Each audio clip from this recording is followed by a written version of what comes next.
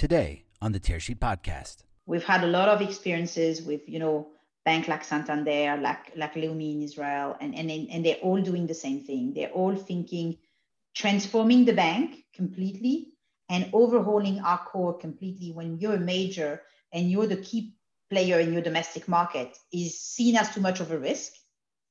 So finding a niche and a place on the side where you can test the technology, you can test your organization, you can get comfortable with cloud, you can also capitalize on the solutions which are more modern in your organization, which will not disappear, because you're talking about banks that have 400 or 500 systems.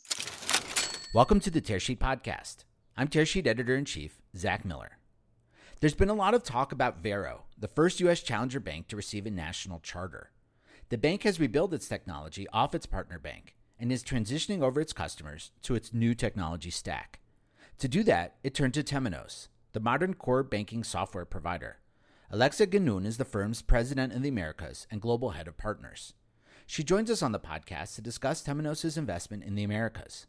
The company has 1,300 banks and financial institutions as clients, representing a $1 billion market for the firm, accounting for 25% of global revenues.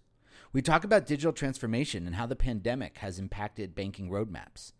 We explore the concept of an incumbent bank creating a bank on the side as a real step forward to replacing the core and moving ahead in the digital era.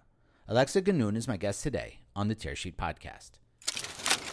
Tearsheet's Embedded Conference is an event that brings together financial institutions, technology players, and other firms from industries outside of finance adopting financial services. It isn't about banks versus non-banks.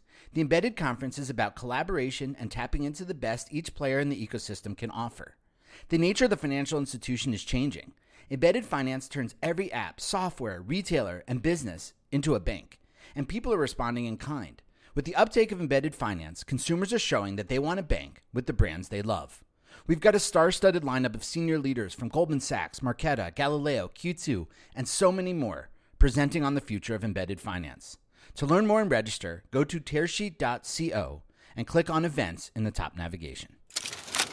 So my name is Alexa Ganoun, and I'm the president for the Americas region at Temenos. So I manage the business in North America and LATAM. Been at Temenos for 14 and a half years now, and I also manage the global partnership program. Awesome, and welcome to the podcast. Thank you. Thank you for having me. So I think as a way into Temenos, we'd love to hear more about it. Can we start first, though, about the role the Americas plays, I guess, in terms of Temenos as a global organization? Yeah, so Temenos, as you just mentioned, is a global organization. We have about 3,000 banks across 150 countries using our solution.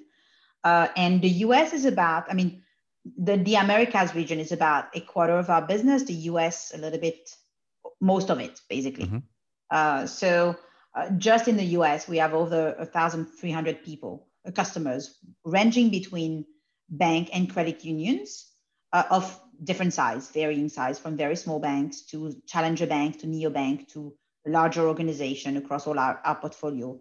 And what we really do is we try to combine the richest banking functionalities that we offer for our solutions with the most advanced technology. And when we say most advanced for us, it has to be cloud and it has to be AI driven. This is really what we do.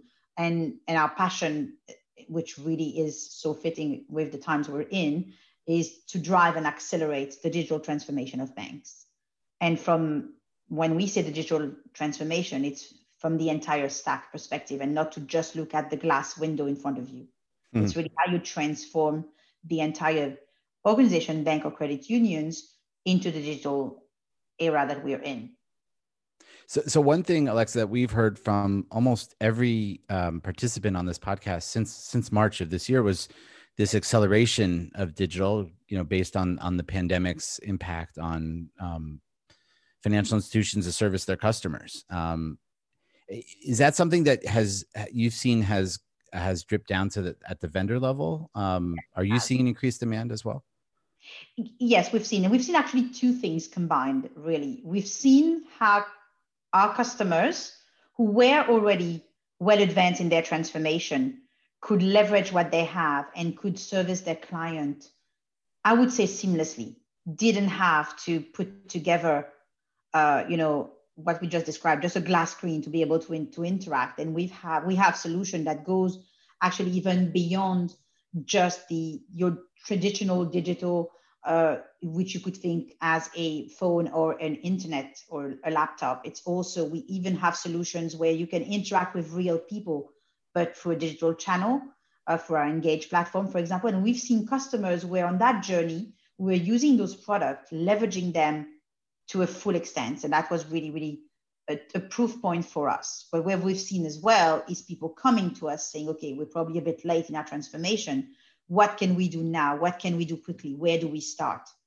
And the way we architecture our solution, we can very easily and very quickly, we're completely open, API driven, cloud agnostic. So we're able to start from the front and then address the back later. So we've seen that. We've seen a lot of demand, obviously. I mean, again, it's interesting times we're in, to say the least. And people realize that they have to do something. And it's twofold, really. It's the screen and how you interact and how you personalize the interaction with your customers, as well as your technology and cloud. You know, people who were already in the cloud, it's been completely seamless to them. Nobody needs to go to a server room to restart a server. Right. So one of the things we know is that replacing a core is a complicated, strategic, and existential thing for many of these financial institutions. Is that really what you tell them to do if a financial institution comes, you know, and is thinking about it? Do you I guess do you advise them to start with the screen in front and then work their way back? It really depends where they are in their transformation, because we have seen banks who had already done the screen part and who are now hindered by the capabilities of their back office, and who are in a situation where, as nimble as their front is, they have at the back a solution that cannot craft new product quickly, that cannot be agile enough to make them available, because what the screen in front of you does is make them available. And so for these, yes, we advise to look at the back, but again, from a microservices standpoint, don't replace the entire stack. And again, if you want to be able to do something in a short time frame, which a lot are willing to do, overhauling your entire core might not be what you need to do now. But if you have a specific area of issue, being on the account servicing part or on the lending side, then maybe it's worth investigating that if you already have the front. Now, some banks come with different issues. Their back office might still hold, yes, with duct tape, but it's been on duct tape for 20 years. It can go for one more year. What they're missing is the interaction with their client, and then in that case, we'll start from the front. We have that flexibility. That's really what it is, to start from wherever the pain point is the most pressing. I get that. So can you help us? I know we've covered Varo a lot. It was for us with the U.S. perspective. Varo is an important organization because it was the first challenger to get a national charter. And I know that they are in the process. I guess I'd like to hear from you where they are in the process, moving from a partner bank over to running their own stack on Temenos. Can you talk about what an institution like Varo would have to go through now to launch that? Okay, I can take Varo's journey, and it's a good exercise. And I think that will be probably slightly different now, more on the time frame perspective, mostly because we've educated the market with Varo, from the vendors to the regulators to the other actors. So really think that our part was probably, and I'm not trying to discount that, the easiest, in a sense that we are market ready for the US. We have a US model bank that has all the standard product that you would market, that you just need to tailor to your offering. When I say tailor, I mean parameterize to your pricing and fee schedules, your specific workflows of how you handle them within your institution. So that was ready for us. I think what took some time for Varo was educating the regulators that this was available, educating them on the cloud, because again, it's something new. And that took a little bit of time. And I think now, at least with us, and we're lucky to be in that position, the regulator is comfortable. They understand what we do, they understand what we bring. And that really helped Varo. And each time they were going to the regulators and questions were coming, they were coming to us and say, okay, how would you answer this? Some of the questions were purely for them from an organization standpoint, but a lot of them were for us because we're the book of records for this bank. So what we do is very important, in bookkeepings and obviously what the FDIC is going to guarantee, but also in terms of data privacy, in terms of how you manage customer information, and all of that was sitting with us. So we've been working hand in hand with Varo, and it's been an incredible experience. They are now running, they went live. So they are in the process of converting their customers from the partner bank into their own stack. The stack's been running for a while now. It's more a question of converting customers. Mm. And what kind of demand do you see shaping up behind Varo with other companies going down the same path? We have quite a lot of demand. It's very interesting. I mean, we have the Varo pendant. I'm not going to say equivalent. It's a different proposition. But if you look at Grasshopper, we're working with, but it's more for small businesses. But it's a similar venture. We've signed another one that I can't announce the name, but it will make some noise recently. We've done a couple of others in the US that are in the work, and we have quite a lot of demand, and it's very varied. So we get demand from fintechs who wants to become a bank, who wants to get out of their current arrangement with an existing bank whose charter they're using. We have demands from bigger banks who want to build a core on the side type of thing, a bank on the side, a new digital proposition, and who realize that dragging along the big technology landscape that a big major would have is a bit too much. So we have these kind of banks as well coming to us and saying, okay, you've done that.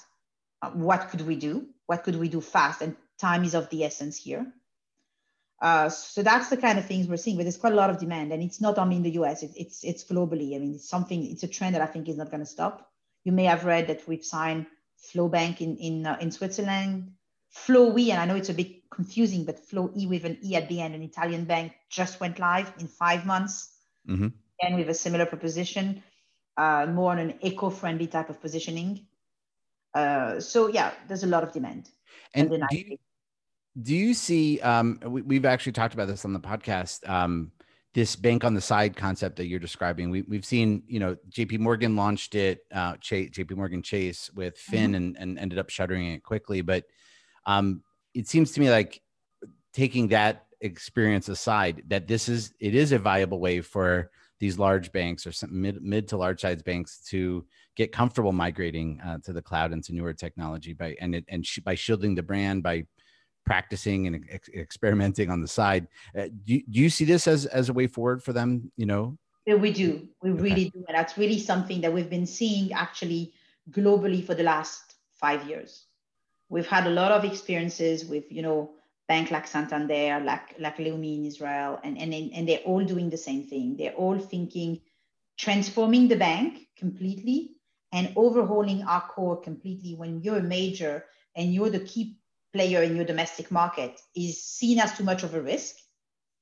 So finding a niche and a place on the side where you can test the technology, you can test your organization, you can get comfortable with cloud, you can also capitalize on the solutions which are more modern in your organization, which will not disappear, because you're talking about banks that have 400 or 500 systems, and not all of them are part of what they call the core.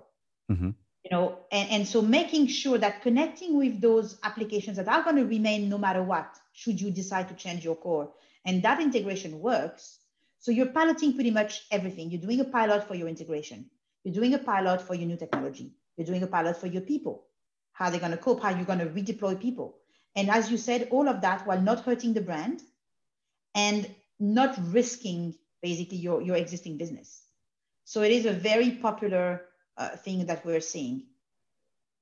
What about, and I speak this from somewhat an egocentric perspective, because Tearsheet is hosting the Embedded Finance Conference next month. One of the things we're seeing stateside, I know it's happening in Europe as well, is this platformification of finance, where obviously there's a bank somewhere involved there with a charter, but there's APIs and distributed services out there where brands can launch banking services without needing a charter and without needing to really build much of a technology stack on their end. Can you talk about that trend and how you, and I guess the role the core plays in future financial services? Yeah. I think it's really interesting because those two trends are really going in parallel. So you have the trends of new banks and whose main business is banking or want to be banking. They started from fintech, or as we said, it's a bank on the side of a major. And these ones obviously are sitting on the top of a core, but they do also use fintechs, but it's more for servicing. Mm-hmm. And then you have those other fintechs or those other brands who want to offer banking services, but don't know banking, and banking is not going to be their primary activity. And they really work on the ecosystem. And for those ecosystems to flourish, no matter what, ultimately you need a position keeping and a record keeping system. You need a customer account management system.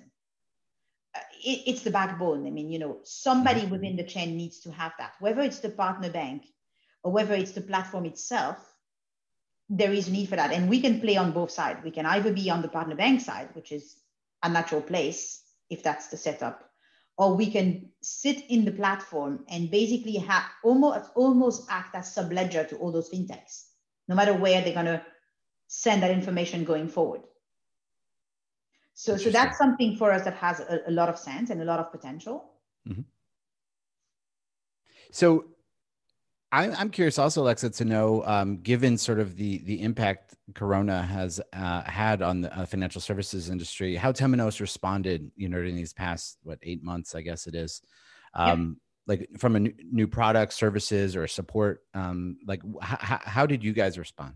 So first of all, obviously, like everybody else, we had a full live test of our DR and right.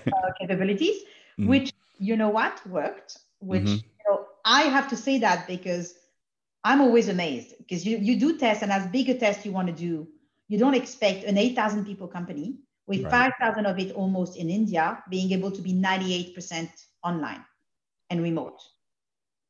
And we did. In a month, everybody was remote, because the lockdowns happen in a sequence, starting as early as Europe. Okay, we have China, but China, we don't have as many people there. They were not in the pandemic area, so it's slightly different. But if you start, the real start for us was really with Europe on the 16th of March, and then cascading down from there. In a month, we had everybody working remotely. We really had only the essential people. And again, cloud is a good example. Cloud command centers, where you have data residency issues and you can't just access it from anywhere.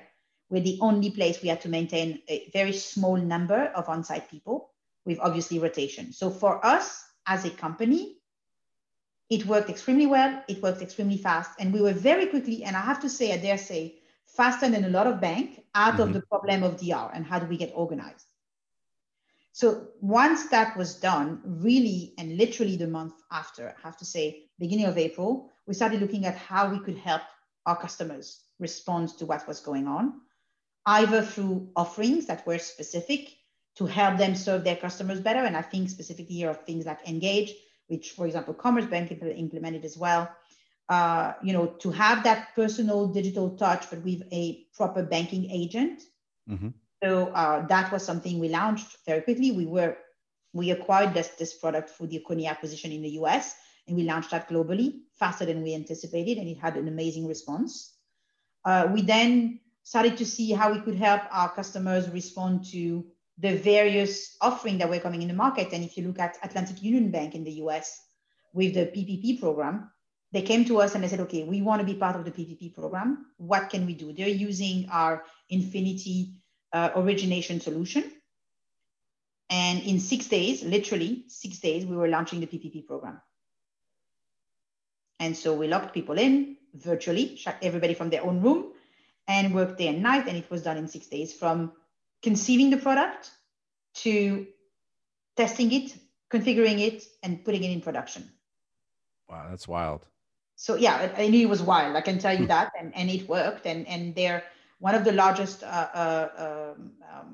provider of PPP today in the US. So, and it's on our technology. So we're extremely proud, because especially in these days, it gives you also a sense of pride that you're helping the community. We've seen so many crises where banks were on the wrong side of the history, or perceived as on the wrong side.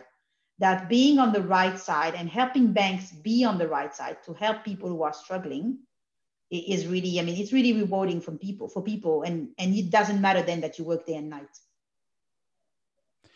So you had a lot of focus. Engage, I guess, came was in demand there. You had your own resilience that you guys as an organization need to get through before you could help your own clients.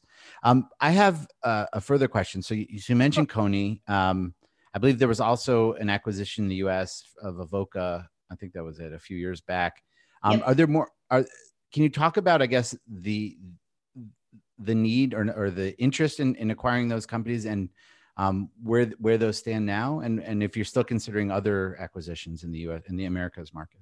Okay, so but first of all, when it comes to the Americas and the U.S. market specifically, we spent about $1 billion in the last 5 years, and you mentioned it with Kony and Avoka, it's about $800 million in the last 2 years. Avoka will be in its second year only in December. We acquired it in December 18. So we've invested a lot of money. The reason why it's in the US is really twofold. The first one is because the US is the most important market with half of the spend on third-party product.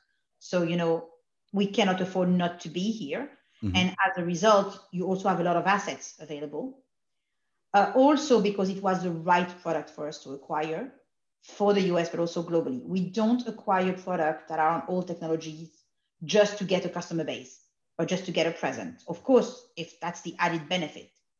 But we acquire companies that are going to accelerate our roadmap. And we had launched Infinity about a year ago when we acquired Kony on the basis of Avoka and our own microservices, but we were missing the experience itself. And we could have built it like any technology company, but time to market is of the essence. And then Kony came along and it was the perfect asset for us because it gives us the platform with Quantum and it gave us the application itself, the banking applications for the DBX that they had launched. So we put all of that within our Infinity portfolio and probably gain a couple of years easily on our go-to-market. So that's the reason why we acquired those two companies. They were in the digital space. They had a potential to be global because obviously, whatever we do, we have one mantra, which is we don't do things twice, 3, 4 times. We don't have 5 different cores. We don't have 5 different front ends. We want things that are configurable, upgradable, and customizable in a sense that we can make them fit to every market. And that we found with both Kony and Avoka, and that's why we acquired them. So if you follow that logic, obviously we've crossed the $1 billion revenue now. Mm-hmm. There will be more acquisition at that size. Organic growth is as important as external growth. So we will continue growing. We're a fast-growing company. We've always been, but we will be continuing to acquire. And obviously, with the 2 things I mentioned, which is half of the market is in the US, and we want to be big in that market, and the assets are here, there is a big likelihood that the next acquisitions will also end up being in the US. I can't guarantee it, but all the characteristics I just mentioned would lead us to acquiring more assets in the US. That makes a lot of sense. In the remaining time that we have, I'm curious to know, we already can see 2021, thank goodness.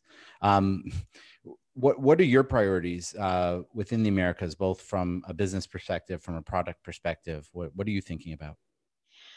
From a business perspective, obviously, it's capitalizing on all the good things that have been happening over the last 2 to 3 years. And I have to say this year, we really, in the middle of this pandemic, we really had a turning point on our cloud development. When I say cloud, I mean, cloud and SaaS with our customers. I mean, customers like Varo who started with us and who are now just increasing the use and the volume and how they work with us. And that's obviously giving us great references and great credibility. And also, quite frankly, like every time you launch something new, it gives us even more, confidence that what we're doing is the right thing because it is really working. So, it's giving the whole sales force a boost as well. Having such a reference is amazing for us.